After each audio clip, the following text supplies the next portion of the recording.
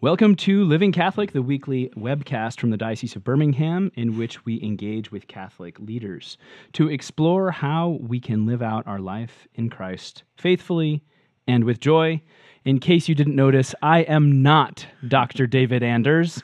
I am Alex Kubik, the Director of Discipleship and Mission for the Diocese of Birmingham. Dr. Anders was called away today, so I have the distinct privilege of hosting today's guest. I'm speaking with Dr. Edward Sri. And so you can see Dr. Sri over here. Just say hello. We're very grateful to have Dr. Sri with us.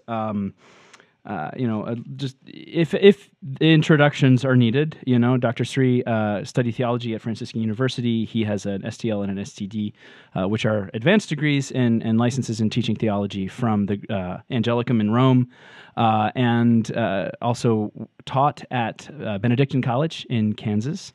And most of us in the Diocese of Birmingham are aware of Dr. Sri through either the Symbolon program that we've used on formed.org through his work with the Augustine Institute, or with, I guess we could say maybe your first Catholic institutional love, Focus, right? So the founding of Focus at Benedictine, and all the work that you've done with Focus since then. Dr. Sri is in town for a couple events that are co-hosted by Focus, the Fellowship of Catholic University Students, and the Diocese of Birmingham, to try to have a conversation about the style and all of the good work and information and experience and formation that Focus has provided on college campuses, certainly here in our diocese at home, at University of Alabama, now a little bit at Samford, and as well as, of course, at University of Alabama, Birmingham, here in town, through St. Stephen's. And I think it'd be odd to say that I don't think there's any really plugged-in Catholic family in the diocese that doesn't have some family member who's been touched by Focus at their time at college. So we're very grateful to have you with us, Dr. Sri. Thanks for being here. Oh, delight to be here. Thanks for having me. Let's see. So we're going to just dive right into it. First of all, because inquiring minds want to know, we see Dr. Ted Sri and we see Dr. Edward Sri. What's the story? He's my brother. No, I grew up in, my parents called me Ted. My friends have called me Ted, but I first started publishing way back when I was in graduate school, and I used my formal name. Okay. And so I always tell everyone, that's where I publish under. That's who people know me as. So it gets really confusing. So I try to be consistent in my public space, like podcasts and videos and EWTN and talks and all, to just be Edward. Otherwise, what really happens is people will come up to me and they'll go, "Oh, you're Ted Sri. Oh, tell Edward we really like his books, or we really like this video program." That happens many times when people call me Ted. They just get confused. So we always just try to keep it consistent as Edward. There you go. All right, very good. There you go. Now, Diocese of Birmingham, we know the real story. In the bio, of course, we can trace the timeline of how you got to where you are with the work you're doing at Focus right now. But just maybe a couple minutes on the very beginning. How does Edward Sri go from being Ted Sri that your parents called Ted to having, obviously there was a deep hunger in your heart to chase after the studies that you did and to follow this path of learning and teaching and writing about theology to this level. Where did that come from? How did that happen? It came from the Lord. It came from many people that invested in my life. My mom's very devout Catholic. I had a wonderful Catholic school, parish experience. Looking back on it, didn't realize it at the time, but it was all really good seeds of faith that were planted. So I don't have any dramatic story of leaving the church or anything. But I would say when I went to college, I was, again, more involved than most. I was going to Mass every Sunday. I was involved in our Newman Center, wanted to help plan retreats. We restarted the pro-life group on our campus. So I was really involved. On the outside, you would go, wow, 95th percentile in terms of young Catholics, on campus. But if I was honest, on the inside, there were many things that were more important to me than my faith. And I wouldn't say that. If you gave me a quiz, is God the most important thing? I would have said yes. Is your faith most important? Yes.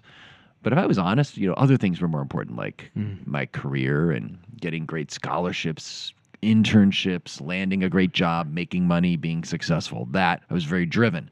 That was very important to me. Having a great social life, a lot of friends. I played in a band. Is the band playing well? I had a girlfriend. Are things going well with the girlfriend? Like, those are things that vied for my heart's attention. If I was honest, that was at the center of my heart more than Jesus was. And so it was really in the course of my young adult years. I was growing in my faith, learning about my faith. I remember being on a retreat, and the priest gave a reflection on the story of the rich young man.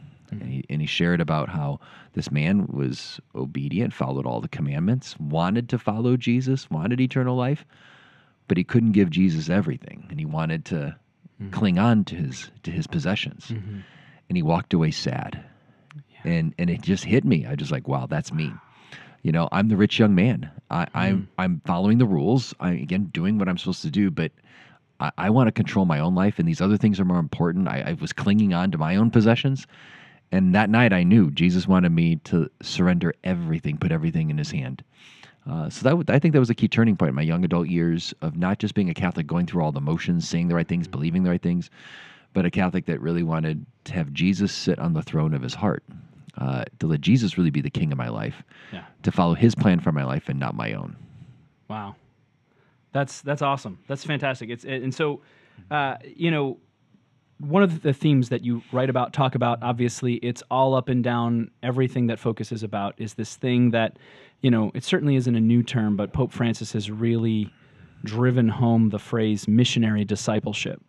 I think we've heard Archbishop Christophe Pierre was here a couple of years ago, and he had said, he flipped the order, and he said, in other languages, it's disciples on mission or disciples who are missionaries, and that and so we've had over the last couple of years in this diocese just incessant conversations about what does that even mean? What does it mean to be a missionary? What does it mean to be mission? What's your 30-second elevator pitch for what is missionary discipleship? First, a disciple is someone that follows Jesus, that imitates Jesus. I seek to love like him, serve like him, think like him, be generous like him, value what he values. So it's taking on the character of Christ. That's what it means to be a disciple, to follow Jesus. Now, we follow Jesus and we realize how much of a difference he makes in our lives. And he was on mission, and I want to be on mission too then. Like, in other words, if Christ has really made a difference in my life, if he's really the center of my life and I experience his love, his mercy, his joy, I just want to share that with other people. So that's a simple way of just being a missionary disciple, is sharing the love and the joy that you've experienced in Jesus Christ. And if you're not sharing Christ, maybe you haven't experienced the love and joy as much as he wants you to. He wants you to encounter him more deeply. But if you experience something really good like that, you just want to share it with other people, whether it's a good movie, a good restaurant, you just want to share the good. And so if you've really encountered Jesus, you don't have to have a lot of training in theology that'll make you better, but you want to share the good, which is Jesus himself. Yeah. That's interesting. You mentioned all those the very simple things that are good. We have no problem sharing, but the thing that's the best seems to be the one that sometimes we trip up on sharing. So very recently, you wrote a commentary on Matthew's Gospel, and the opening line is, "Much has been said about how Jesus died. This book focuses on why Jesus lived." I thought that was a great quote. Dr. Anders thought that was a great quote. It's an important distinction when you think about it in terms of missionary disciples. Why was that such an important distinction for you to make? Oh, well, okay, that's a book I wrote. It's a simple walk through the gospel. It's really about Christ's life. I use Matthew's gospel as the framework, as Matthew's known by the church as the catechist gospel. Excellent for if you're passing on your faith to your children, in pastoral ministry. To use Matthew's gospel as the framework is the easiest one. But I wanted to show people that this gospel that Matthew writes in telling about the life of Jesus, there's these, chapters at the end about his passion. 2 chapters, but there's this whole rest of the story. And if all Jesus did was come to die for our sins, then why didn't he just do that when he was a little baby in chapter 2 when Herod could have killed him, right? He runs away from death. Well, maybe he had to be an adult. Well, even as an adult, they're trying to kill him. They throw stones at him, and he's always running away from death. It's not until the very end, like after 3 years of public ministry, does he dies. But what was he doing it all the time? Yeah. What he's talking about is his kingdom, which is his church. That's it. And so Jesus didn't. If all Jesus did come to die, that wouldn't. I mean, that's the center of it all, right? But that saving work of his death and resurrection has to be applied to our lives, and it's applied to our lives through the church. And that's what Jesus spends most of his time talking about. He's announcing a kingdom, and he establishes the apostles as the kind of his co-workers in this kingdom, and they're going to carry out his work when he's done, and it's carried out through the sacraments and through the teachings of the church. So. It's very important to ask the question, why did Jesus live? He lived to give us the kingdom. He lived to give us the example of how to live life in him. And we encounter Jesus through his church, through his teachings that are passed on through the church and through the sacraments. It's amazing. Very cool. I love that. I love that going back to the kingdom. It's something I think that we how many times does Jesus say in the gospel, the kingdom of heaven or the kingdom of God is at hand? Yeah, it's what he talks about the most. Yeah. It's the number one thing he talks about. He doesn't say the crucifixion is at hand or, Yes. he says the kingdom of heaven is at hand. It's just beautiful. It's beautiful. So maybe to go a little bit off script here, one of the things that you just said just a couple minutes ago that really struck me, and I've heard you say similar things before when it comes to your own personal story, was I don't have one of those dramatic I left the church stories, and I think it's really important here for us living in the Bible Belt. Testimony is a big thing. Children of other denominations are taught from 10, 11 years old a framework for how to build a testimony. I've used similar frameworks that Focus makes available to work that way with adults. I did have that experience as an 11 or 12-year-old working out my testimony, and I think sometimes we can be a little bit self-deprecating if we don't have that big dramatic story, and we forget that most human beings don't have that big dramatic story. So perhaps our story. So what would you say to people who feel, my testimony is deficient or I don't have that big thing?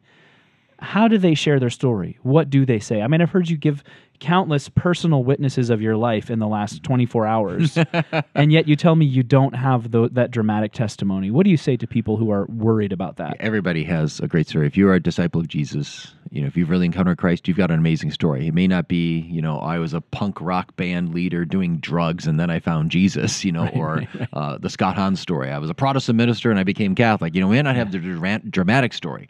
But we all have a story of God's grace in our lives. And it's the idea of sharing a witness, a testimony, is not just Protestant. I mean, I'm thankful the Protestant churches emphasize that because it's biblical. It goes back to St. Paul. St. Paul in Acts of the Apostles multiple times is sharing his story of his conversion. Now, his was a big one, right?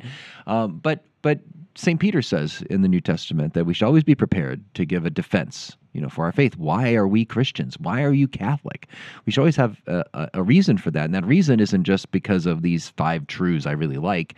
The real reason is because we've experienced something in our own spiritual life. We've experienced the difference Jesus makes with our life. That's what Pope Francis says. He says, if you've really experienced how friendship with Christ makes all the difference in your life, then you can't help but share them with others. You want to tell others about why he makes a difference. So I don't think you have to have the dramatic story at all. In fact, I was just in Spokane, Washington, where in Focus we were doing a training for ordinary lay people. These aren't like, big people with dramatic stories. These are just ordinary lay people right there in the church. And there were some amazing stories, but there were others that were amazing, but just simply because of how ordinary they were. Again, you could be someone that grew up Catholic. You were baptized. You got great catechism. You know the faith. But you've had a moment in your life where you had to own it for yourself. It wasn't just the faith of your parents or the faith of your pastor or your youth group leader. That there was something that you had to step out and choose. You went through some suffering, and you had to cling to Christ in a new way. Or you had to make a big decision about, do I follow God's way or what the world is saying I should do? Do I fall into this sin, or do I better not do that because Jesus doesn't want. Why am I not doing that? I have to make a decision. Am I really doing this for Christ? We've all had maybe some moment where we really made that faith personal.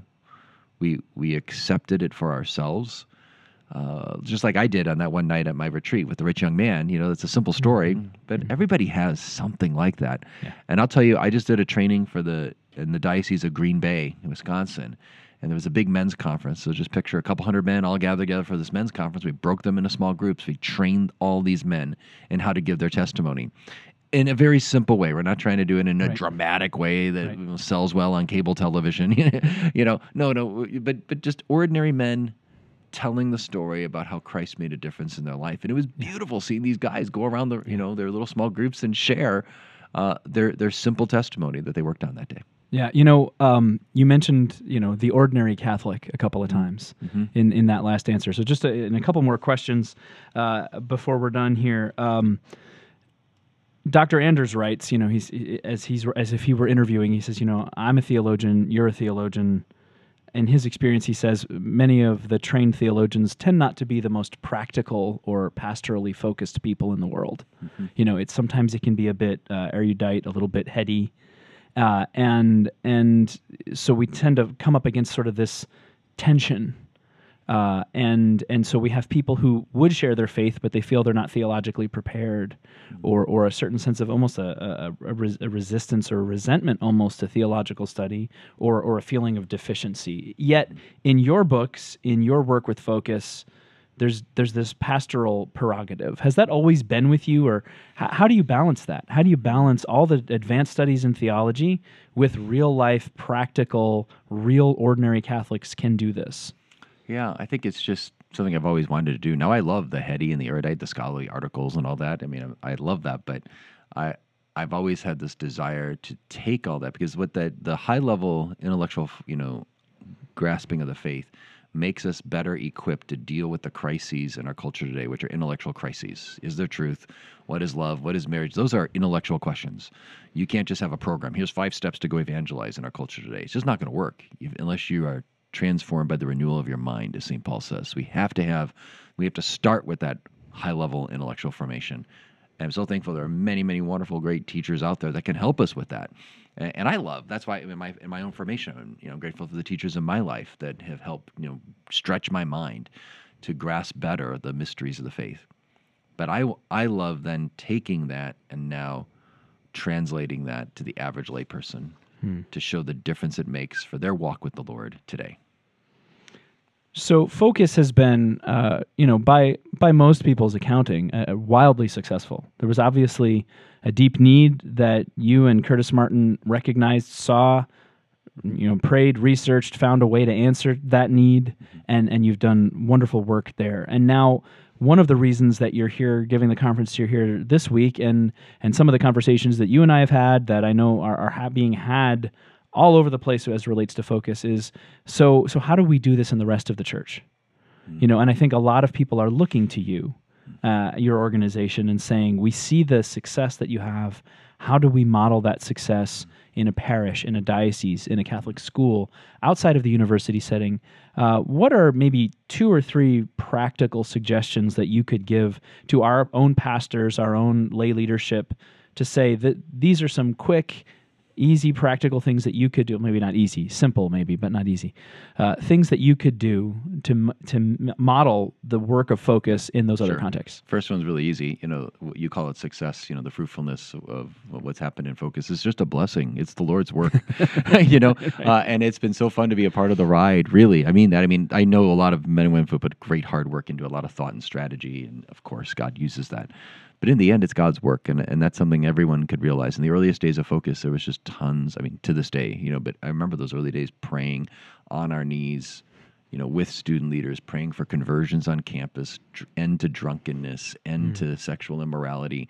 We prayed for leaders on the football team. We prayed for leaders in the student government, leaders in the drama department, and everywhere all those conversions started happening. It was all rooted in prayer. And countless stories throughout the last 23 years in Focus on campuses of things like that. So wherever you are, pray for your children. You're praying for your parish. You're praying for those conversions in the ministry.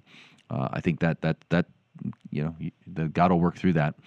And then, I think one more thing that any ordinary person can do is, in Focus, we call it authentic friendship. It's just the idea that St. Paul describes in 1 Thessalonians 2:8. He just says, we gave you, the Christians in Thessalonica, not only the gospel, but our very selves.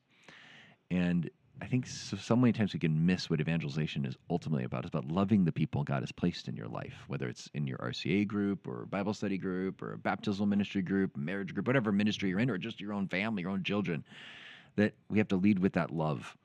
It's not about the information and the program and the workbooks. God uses that, but it's really the main instrument God wants to use is you. You're the primary instrument of evangelization. So if you're praying, the first point, but the second point, if you're really going out and spending time with the people that you're serving, spending time outside of church time, like you go out for coffee, you get to know them, have them over for a meal.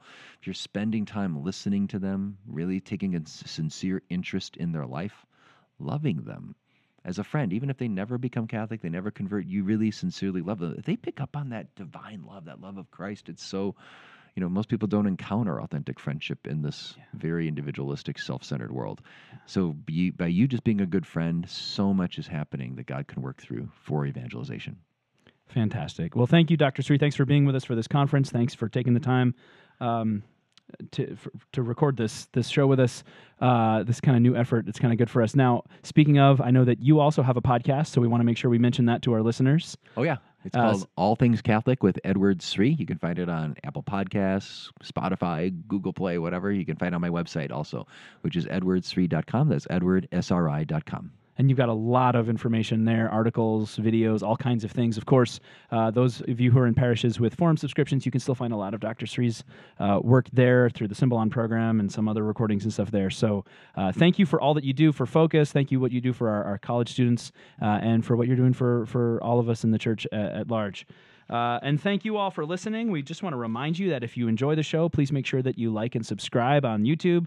If you're listening on podcasts, if you're on Apple Podcasts, leave us a review or make sure whatever podcast platform you're listening to that you give us whatever the best star rating or review that you can possibly give us. And please make sure to share this podcast with your friends and family, your fellow parishioners, your staff, your fellow priests, whomever you can, so that we get these conversations happening in as many places as we possibly can in the diocese. In our next episode, we're going to be speaking with Father John Paul Mary Zeller of the Missionary Franciscans of the Eternal Word from EWTN about the Eucharist and Eucharistic adoration. Thanks for joining us, and we'll talk to you next week.